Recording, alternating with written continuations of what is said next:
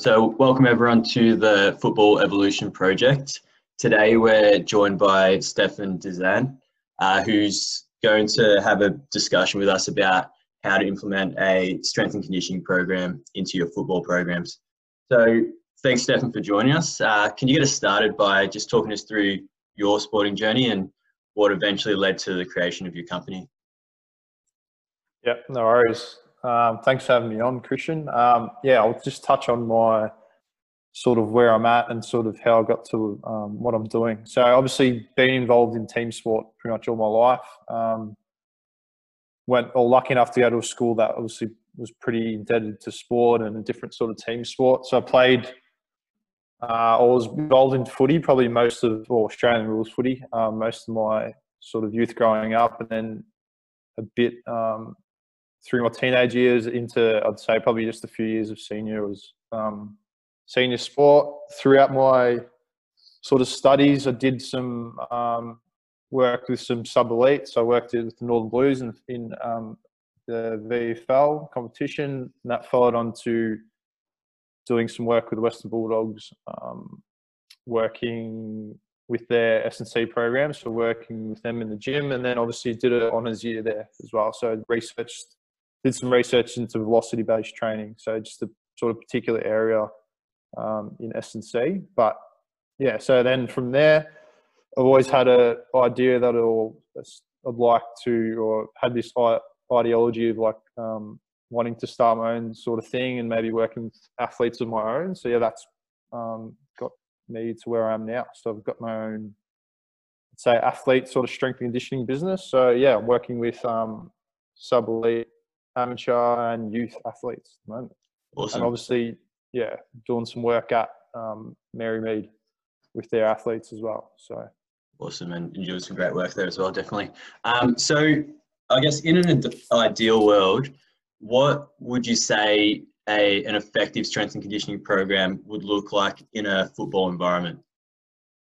Yeah, so personally, I think it's something that's just a well-rounded sort of program, something that obviously it is a tough thing at times where you have coaches. Some coaches are more advocates for it, some are sort of against it. So I wouldn't say against it, but some are maybe want to spend some more time on their sort of stuff. So having just a program that's sort of sufficient for all and everyone's on the same sort of page, and one that sort of constitutes growth but also builds autonomy with the athletes as well as the coaches. So just a well-rounded program that sort of addresses all aspects of high performance training, and yeah, something that the coaches can buy into as well, I'd say.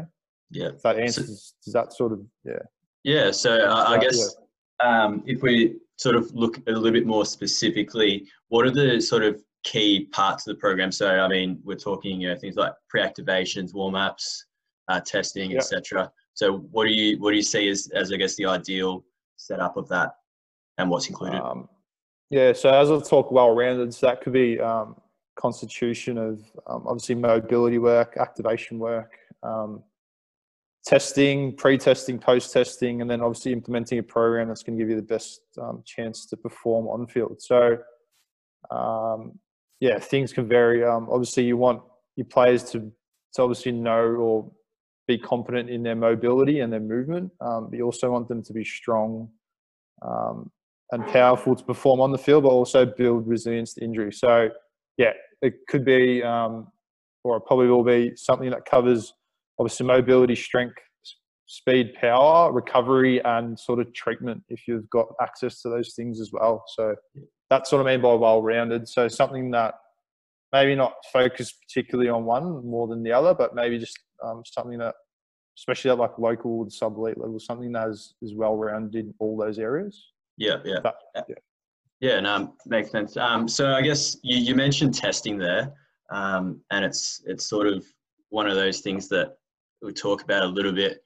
And what would you say is the most relevant test that we could use in a football environment, that I guess if we keep in mind the cost implications of some higher end tests, but what would you say are the main couple that you think would be important as a way of testing The main players? few. Yeah, that's a good question, Christian.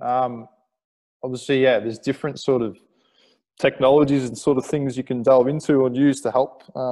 Obviously, test the person's, whether it be speed, power, strength. Yeah, depending on what you're looking for, what you're going to test. So things would vary. Could be, if you're looking at testing your aerobic capacity, it could be something as simple as 2K run or a yo-yo test. Something that's going to test, obviously, your strength could be in the gym. Obviously, looking at maybe something around your 1RM. So could be a bench press or a max pull-up. Obviously, you can do your speed testing. So your 40-meter dash, if you want to call it that, or 20-meter sprint. Which basically can be set up with cones and a stopwatch if you don't have sort of the funding to invest in sort of gates. Yeah, just depending on what sort of tests you sort of, or what the coaches want to see results in. There's always a cost-effective sort of process. So yeah, I think I'd probably narrow it down to what you're going to get out of your test. So if it's aerobic capacity, if it's muscular strength, there's muscular power, and then there's obviously different tests to sort of tick those off. Yeah. So yeah, that's how I'd start. So yeah. So obviously there'd be one round of testing during pre-season. So, but apart from that, how often do you think it would be? How often do you think it'd be a good idea to retest? Retest. Okay. So yeah. So I'd obviously conduct tests right at the start of the season to see where everyone's sort of at, and then I'd do a follow-up test maybe after they've completed a block of training, or maybe after they've come up. Just so I'd probably break it up into maybe a better example. So players finish their season, right? They'll have a time off period where they obviously can rest, but should be doing some sort of training. So when they get back to their first day of training, obviously pre-season, you could conduct some tests then. Then you could do some follow-up tests, I'd say, like maybe after a Christmas period where they've also given them some time to go away and complete the training you've given them. So you could do a test then, and then you could even do it if you want to do a test before the season on their abilities. I think in season, it's probably a bit of a touchy sort of thing, whereas you're obviously playing games. Fatigue and recovery is a big thing there. So I don't know. Results might be a bit skewed in that sort of context. So yeah, I'd say probably start of pre-season, maybe mid pre-season, and then towards maybe the end of pre-season. That makes sense. Yeah. And I guess realistically in the senior coaching environment, you're only seeing your players maybe 2 or 3 times per week plus a match day. So, I mean, as a coach personally, I want to spend as much time on the tactical side of the game as you can imagine. So what do you think that is the best way of including a strength and conditioning program while also not detracting from the time spent on the park? Yeah, that's a very good one. I think that's the main thing coaches sort of want to do. They obviously want to look at the tactical sort of aspect and get as much time as they want with them. As I touched on earlier, it probably comes down to obviously communicating with the coaches and having coaches that obviously value S&C. So that's obviously come a lot down to sort of communication. You and the coaches could meet up obviously prior to the season or the sessions or whatever it may be, and then obviously try and work in collaboration during training. So I don't know, it might mean you have a designated time slot for S&C work during training, whether that be at a 10-minute block before you start after your warm-up, or it could mean maybe you split up the groups, your team in different groups, and they literally do a rotating system where, maybe the S&C coaches have a 10-minute block or whatever it may be. Then that would follow on to a different coach, and then sort of like a rotating system, if that makes sense. Yeah. And then there's obviously always stuff. There's always stuff you can do at home, like depending on what the player wants to get out of their bodies and sort of their potential. There's always, you can be doing extras at home. Recovery sort of things, diet sort of thing. It's pretty much endless. But I think in a team environment, communication is key to a sort of successful program. Yeah, and I like what you say about, giving players things to do when they're at home, when they're not at training, because from my point of view, that's a perfect opportunity for them. Not to say that there isn't time in the sessions, but when they're not at training, definitely. So we talk, when we're talking about strength and conditioning, a lot of times we can, look at the top of the range, most expensive equipment to get results. But obviously, in a local environment, where you might have a cash-strapped club, what would you say are maybe 2 or 3 relatively inexpensive pieces of equipment that could be implemented or utilized to lift the standard of the strength and conditioning program? Similar to what I said before, it sort of comes back to what you want to get out of that session or what you're trying to work on. But what I've got is obviously just like some warm-up bands, like maybe some TheraBands, just do some activation work, coinciding with sort of a foam roller. I think a lot of people in the industry are pro foam rolling, or they don't sort of believe in it or that sort of thing. I think yeah, it's a bit of a grey area, but I feel like there is a bit of use. I think maybe in terms of actually putting the onus back on the player and like getting them to buy into your sort of program. So if they know they've got 10 minutes to warm up, they need a foam roll, do some mobility work, those sort of things. I think it builds autonomy with them. So I'd throw a foam roll in there if you want to throw that in. And then maybe just some basic sort of ladder work, some ladders, and some sort of resistant band sort of things. Mm-hmm. And then just invest in your coaches. That's what I'm going to say. If they're cheap enough. So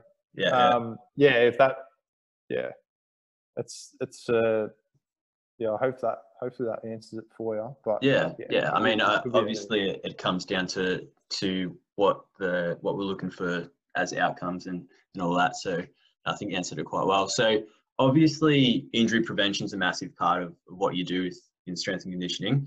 What do you see as some of the major contributors to injuries, particularly in young players? I feel like we're seeing more injuries for younger players than we may have previously. So what are your thoughts on that?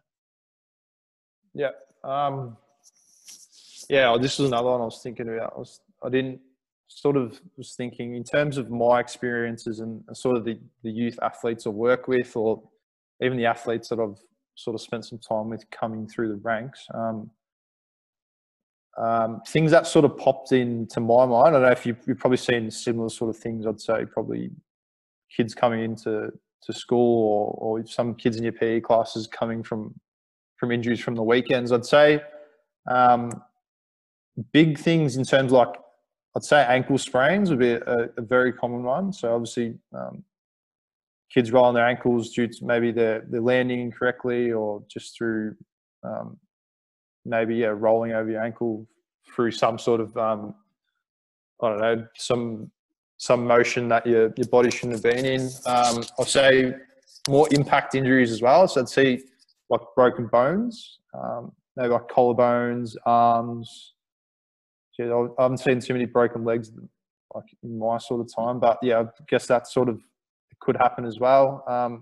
Any maybe contact sport, or maybe if you want to put extreme sport in there where they're going to at risk of sort of high speed collisions. So probably broken bones. And then the other sort of area is maybe you sort of overuse sort of injuries where kids probably want to get the best out of themselves. I know myself growing up, I probably fell into this sort of category. I don't know if you were the same, where you're trying to push yourself or trying to get the best out of your body, but you probably were actually training too much. So then a common thing comes up, like your tendonitis sort of issues, issues with your tendons and that sort of thing. So it's having and then I think at that age, you don't really understand the concept of recovery and not overreaching your body or overtraining. So it's sort of, if you want to train hard, but know when to do it, and sort of don't excessively maybe put strain or stress on your body that you don't need to be doing. Yeah. So, just on that, would you say that it's okay to train hard as long as you get that correct rest period in? I think, yeah, not getting too technical, we can, so there's obviously a time or period where you can sort of overreach and maybe increase your training loads and your ability to find that window where you can sort of train harder. But obviously, yeah, it could also be detrimental if you're not getting the right advice or no one's really there to sort of guide you through it. But yeah, these overuse injuries can and are pretty common because kids or youth athletes are probably doing excessive amounts of load bearing exercise and that sort of thing. So yeah, it's a very fine line, and it's hard. It's a hard sort of area to get right. But I think with the right guidance and sort of right knowledge or being in contact with the right people, I think you can sort of optimize performance. Yeah, with your athletes, I think. Yeah, you'd probably see it as well. Like kids, I think you get those kids that obviously want to sort of aspire to make it, and ones that want to push themselves or continually try hard, even like in your PE classes and your sport classes. But they're playing representative football, or they're playing local footy, and they're playing school footy. Like it's just, it's not always. Yeah, sometimes it's just too much on the body. So yeah. Further on to the point of injuries, we seem to be seeing a lot of knee injuries, such as ACL tears, particularly in female players. Now, what would you say are the best ways to prevent these types of injuries? Because we're losing quality players for 12 months at a time. There's a correlation between participation rates and sort of the injuries going up, but it's obviously does come down to it's a multitude of sort of factors. I wouldn't say it's like one more than the other, but things like being unprepared for your sport, maybe lacking strength around the structures of your knee, for example. So that puts it at risk of sort of injury. In terms of teaching them proper sort of athletic mechanics, so helping them or teaching them how to land properly. So it reduces risk of their valgus knee, so their knees rolling in, which is a big risk factor in ACL injuries. So yeah, sort of maybe having a base of or structure of a strength program, then also teaching them why it's effective and how it can be implemented or used to prevent injuries like an ACL. Yeah. So, and I guess the other side of it is, we're always going to have some sort of injuries there. So, what would you say is a good couple or even just one protocol that should be followed to turn from an injury? Let's just say it's a lower limb sort of injury. Yeah, well, definitely comes down to sort of the injury and sort of the type of injury and maybe the extent of it. Obviously, more injuries that are probably on the worst end of the spectrum, probably going to take longer to recover. How I've structured in the past or sort of collaborated to get one going, depending on the injury, obviously, is to have a stage-by-stage process to return to play. So we call it return to play program. So basically, you may have a 4-stage setup or protocol to follow before the player's actually returning to the field. So early stages, depending on the injury, maybe a big hamstring tear or a calf strain or whatever, maybe one of those soft tissue injuries.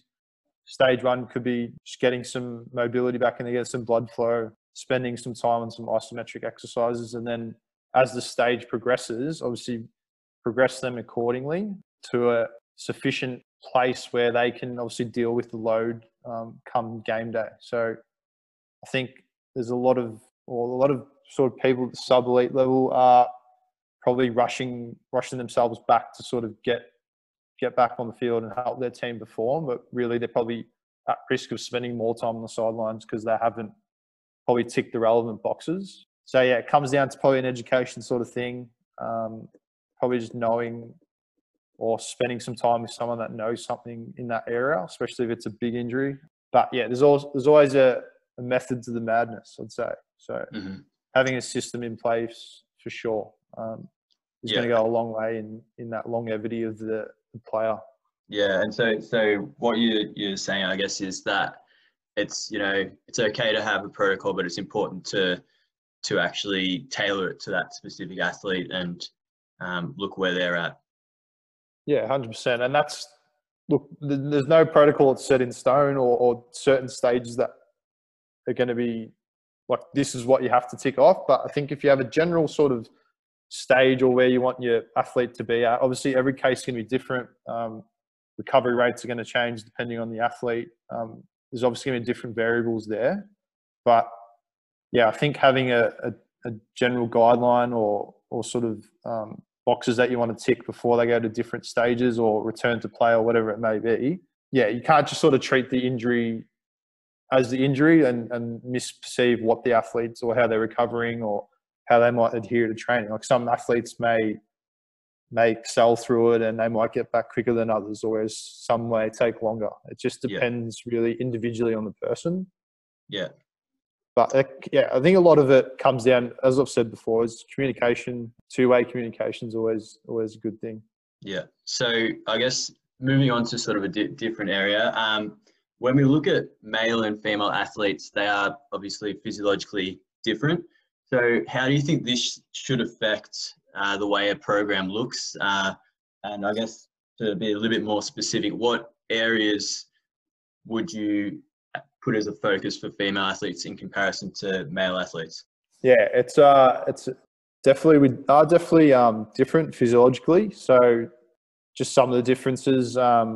Obviously, ladies are more elastic to men, so they obviously got more range of motion in those sort of joint areas, which always isn't a good thing. It makes them, in some circumstances, more susceptible to injury. So factoring that in,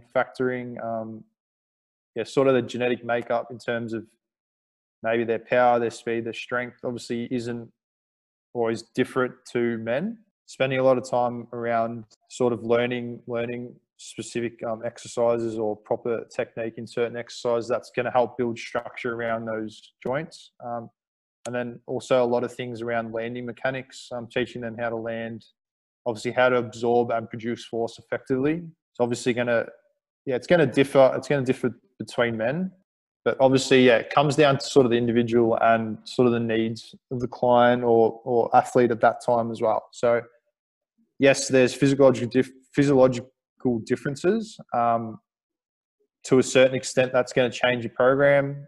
Yes, it will, but also being mindful of the athlete and maybe not. They're an individual person as well. So not maybe having a one fits all approach either. That makes sense. Is it? Yeah. So I guess one of the other things that you didn't mention there, but we'll sort of brush on it now, is that, I mean, through a lot of my reading, I've found that there's a lot of research that clearly shows that men are more explosive in their movements than women. Can we have a few specific examples of how you could put a focus onto that explosivity for female athletes? Yeah. So obviously men have more, I'd say, lean muscle mass. So lean muscle mass produces or is advocate for building power and strength and explosiveness. So obviously if the person's more powerful or strong in producing force, they're going to obviously be able to increase their speed. It comes down to sort of, I think the technical aspect as well. So obviously females are going to sort of get confident, get stronger with their lifts in the gym, but also technicalities. Obviously teaching them sort of the right running mechanics and acceleration techniques can also go a long way. So yeah, it's sort of having a rounded concept around that sort of thing. So combination of some strength, power, speed work in the gym, and then some technicality, sort of acceleration work on the field, bit of change of direction, agility work as well. I'd say that, it's obviously the big difference. Males are, through their genetic makeup, they're stronger, so they're able to produce power and force more excessively than females. But having that said, there are some quite powerful, strong and quick female athletes out there. So yeah, definitely. Yeah, it's not a it's sort of a different sort of approach, not a different, a well-rounded sort of thing there as well. If you want to maximize your speed, yeah. So I guess is that around the no, that's it's a great answer. So I mean, and I think it's a really important thing that we just sort of touched on with that the acceleration's the difference between getting the ball and not getting the ball.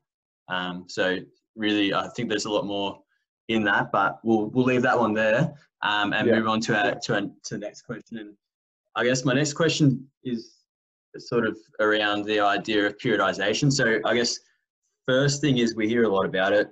We're sometimes looking at it even with even coaching content, and obviously it's a massive part of strength and conditioning. What are your thoughts on it? And I guess could you just run us through a quick explanation of what it actually is as well? Yeah. So periodization is obviously the structured programming of sort of a plan to try and put together to achieve obviously a common goal. So common periodization will see obviously an incline in training or training load to increase your adaptation to the training, which is obviously going to transfer to your given sport or whatever that may be, maybe competition coming up. So general consensus with the periodization plan is obviously it's pretty much a plan to help you perform coming into competition. So how I usually do it, or what sort of learnt to do over the years, is determine when the competition or when the start of the game or when the season sort of starts. So obviously get some dates down and sort of look at a time period there, and then obviously work your way backwards, if that makes sense. So yeah, you can break it. I'll get some technical. So you can start with they call it your preparation phase, which can be broken up into like 2 sections: your general prep phase with your specific prep phase. So that's more or less building a sort of base in your training. So obviously looking at some more hypertrophy, a bit more volume, sort of building that base for the season, I'd say. And then you'd be coming into more your sort of competitive phase, so getting ready to compete. So your pre-competitive phase and obviously competitive phase, where your pre-competitive phase will obviously consist of, if it's team-based sport, a lot more around sort of your power-based or acceleration sort of works, really priming that athlete to explode out onto the ground and really get those adaptations there. And then you come into your competition phase where obviously players are playing games, and to be mindful of that. Soreness levels or fatigue levels are going to be higher. Recovery rates are going to be needed for longer. So your training load and your demands obviously going to come down during your season. Mm-hmm. And then which follows into a transition period, which is essentially your off season. So yeah. If I could suggest something, is sort of work your way backwards is probably your starting point, I'd say. Yeah. And obviously there's a point where the workload's got to drop off prior to, let's say, the first game of the season. So what sort of time period do you think is a reasonable time period to start dropping off the workload? Yeah. So the old taper phase, they call it. So obviously tapering for your competition. So you're obviously not taking those heavy loads into game day or the start of the season. So I'd probably, depending on the sport, obviously going to vary. I'd say probably a 2 to 3 week window I'd give yourself before obviously the commencement, because you obviously don't want to be going into the week of a game or the week of competition sore or coming in fatigued off a big block of training. You want to give yourself, they call it a taper phase. So just some time to let your body settle and recover and obviously perform optimally coming into that time period. Yeah. And I guess the next part of it is in season. Would you say that during the season, particularly, just looking at the strength and conditioning side of things, that you would have blocks of training where you would increase the workload, then drop off, then increase? Or would you say it's just a consistent flow throughout the season? No, I'd say there's definitely times where you can overreach. So that means there's a bit of a fall off period where you can sort of increase your load, increase your intensity to an extent or a time period that allows you. But that could drastically sort of go wrong if you get it wrong. So I'd say if there's a break in season, or there's a time period where there's a bye, or there's a layoff period mid-season, it's probably a time to overreach. So you can probably push your players a bit more. By overreach, I mean, obviously pushing your players a bit more in that time period, because you're going to have a calculated rest after that period of sort of pushing yourself, if that makes sense. So yeah, I think mid-season, if you've got a 2-week bye or a 1-week bye, there's your time where you can sort of build up your load, get that volume in, get that intensity in, and then recover, because you've got a rest coming up. So yeah, I think it's coming down to obviously the coach knowing players, knowing sort of how they've responded to training in the past, knowing their level of sort of competency with their movement, and obviously their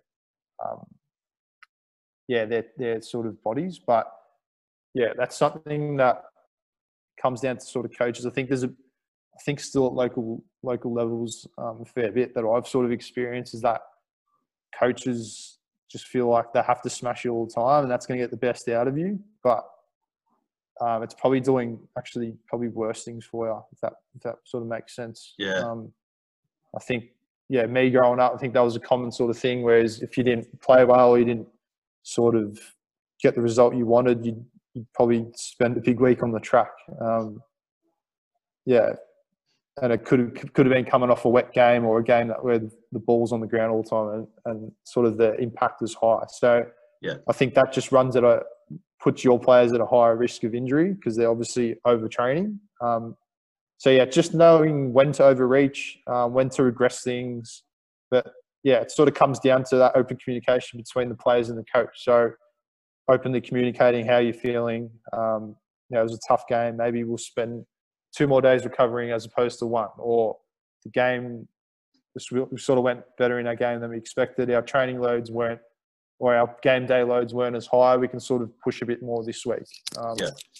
It's sort of just knowing those indicators. I think, in the elite field, it makes it a bit easier, because you've got sort of GPS units and sort of indicators to show the amount of running that's taken place, and the speed of it. So I think it is tough at local sort of level to get a gauge in that. That's where sort of trust and communication between and I guess just on that, I mean, we've talked mainly about local level, and you just mentioned GPS units, and I just want to a quick one on that.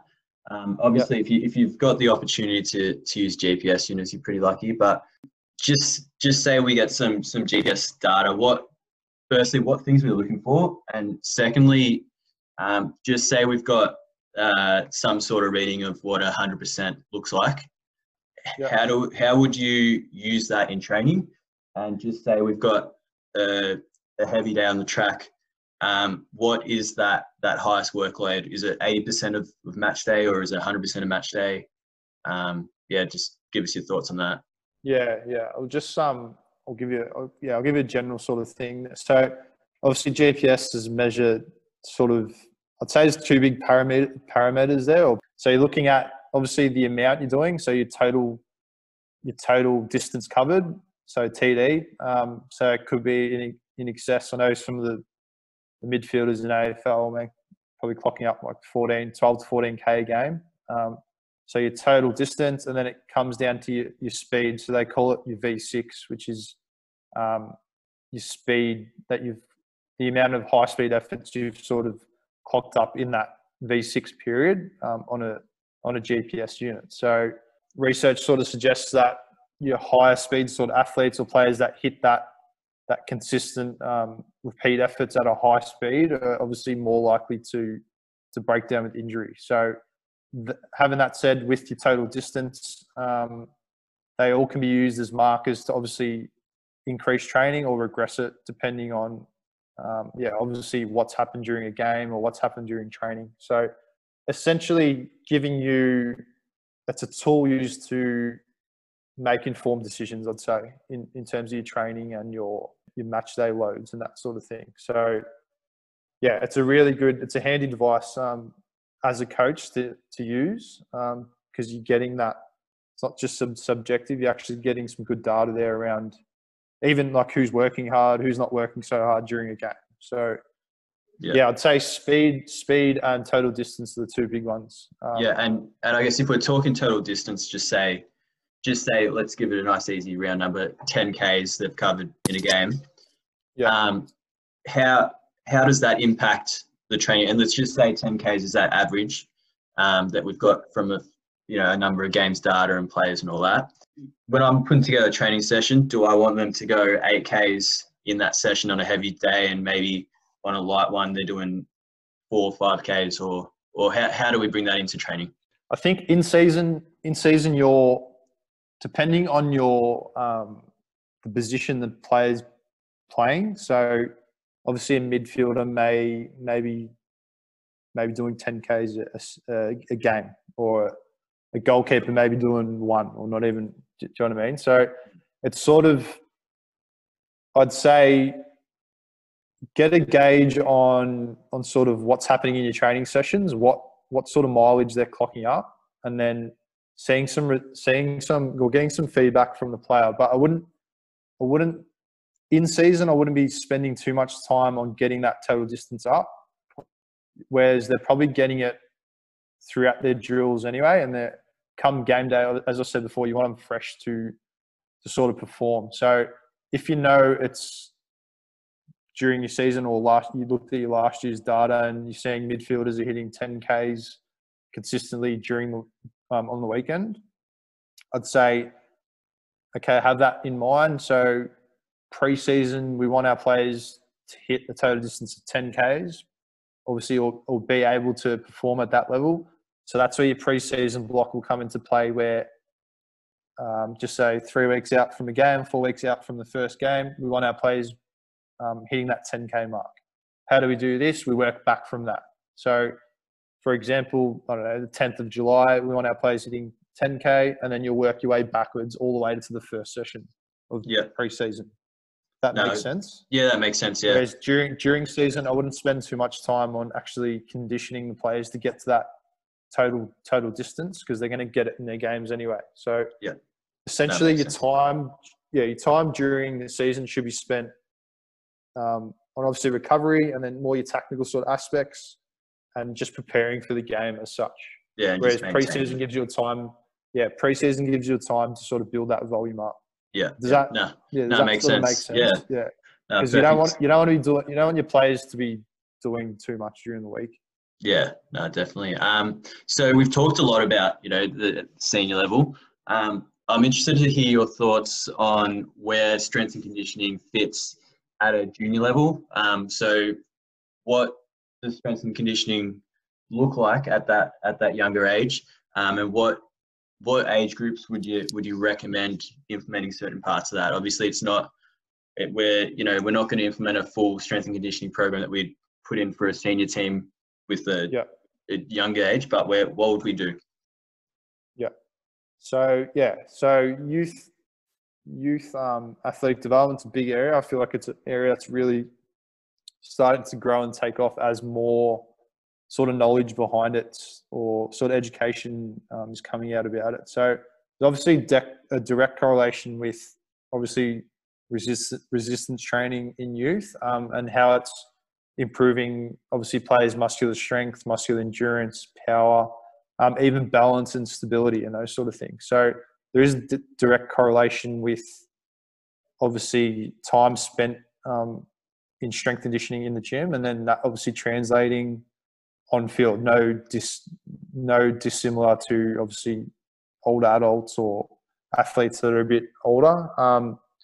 Obviously, mental health's a big one. Obviously, can help with your mental health, confidence, sort of building that confidence from a mental sort of perspective as well. So, and then you're robust, the resilience to injury. You're obviously going to be, the stronger you are, the more innate ability you're going to have to absorb force and sort of build resilience to that, which is obviously going to reduce your injury risk in not only the short term but the long term as well. So I think there's a lot of misconception around maybe kids not doing strength training or getting involved in it, because there's that connotation of it stunts your growth and those sort of things. I think, yes, if you potentially are doing stupid amounts or crazy amounts of weights or doing them in the correct manner, they can have a detrimental effect to obviously your body and sort of it's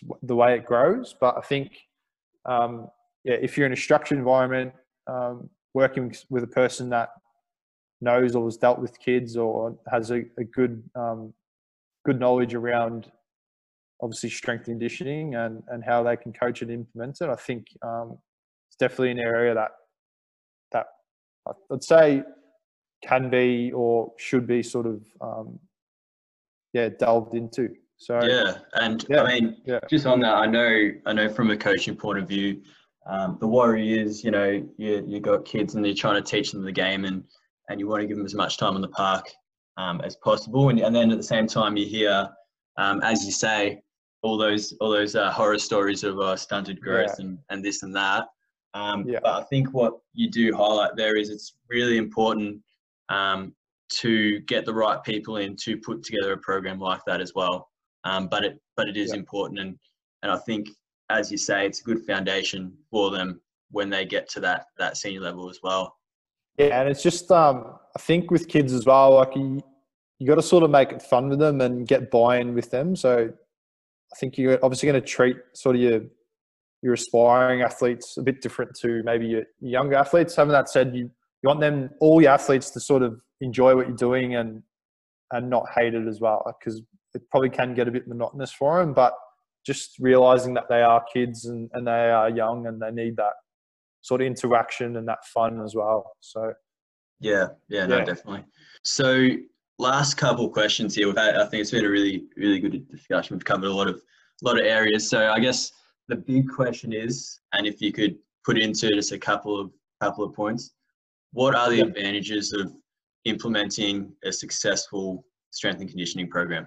Yeah. So obviously there's a big one. Obviously the correlation, as I've touched on before, the ability to sort of produce force in terms of like your speed, acceleration off the mark, your ability to absorb force. So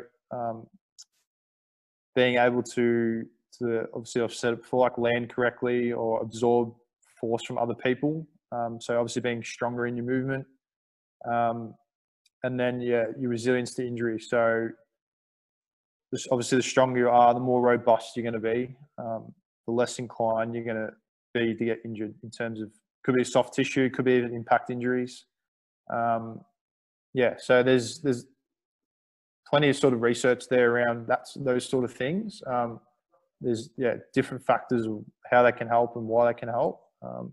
Could be just getting the best out of your performance, like you said before. You may want to pass your opponent, you may want to chase down your opponent to score, whatever that may be. These are all successful things that S&C program can sort of offer you, and if done correctly, they're the benefits that you can see. Yeah, and I guess from a bit of my own reading, there's been a number of different studies showing the correlation between a lack of injuries and success for a team. So I think, if not anything else, that should just show the importance of it. So final question, going back onto your business, SDSC, I believe. What sort of programs do you run there, and how can people get involved? Yeah. So I run a number of different things. So I've got my sort of one-on-one sort of sessions that I can run with people that are interested in maybe a bit more individualized sort of training. It's probably a good way to start out in terms of teaching them sort of what I expect from them, or what they sort of need to learn to sort of build that foundation. That going on to some semi-private sessions that I really find fun, because you get that buy-in. It's more of like your 2 to 3 to 1 coach. So obviously me, builds that sort of competition, that competitive spirit between the clients. And you get that buy-in and a bit of banter and those sort of things. So that's another thing I offer. And then that comes into our youth athlete sort of area that we've really started to expand on. So providing a platform, as we sort of said earlier, for youth to get involved in structured strength and conditioning that is obviously teaching them the right things from a young age and giving them not just teaching them obviously about strength conditioning and how it can help their performance. So yeah, they're the sort of things, or that's where I'm sort of at the moment. But yeah, the youth areas are really starting to come on nicely. It's really starting to develop.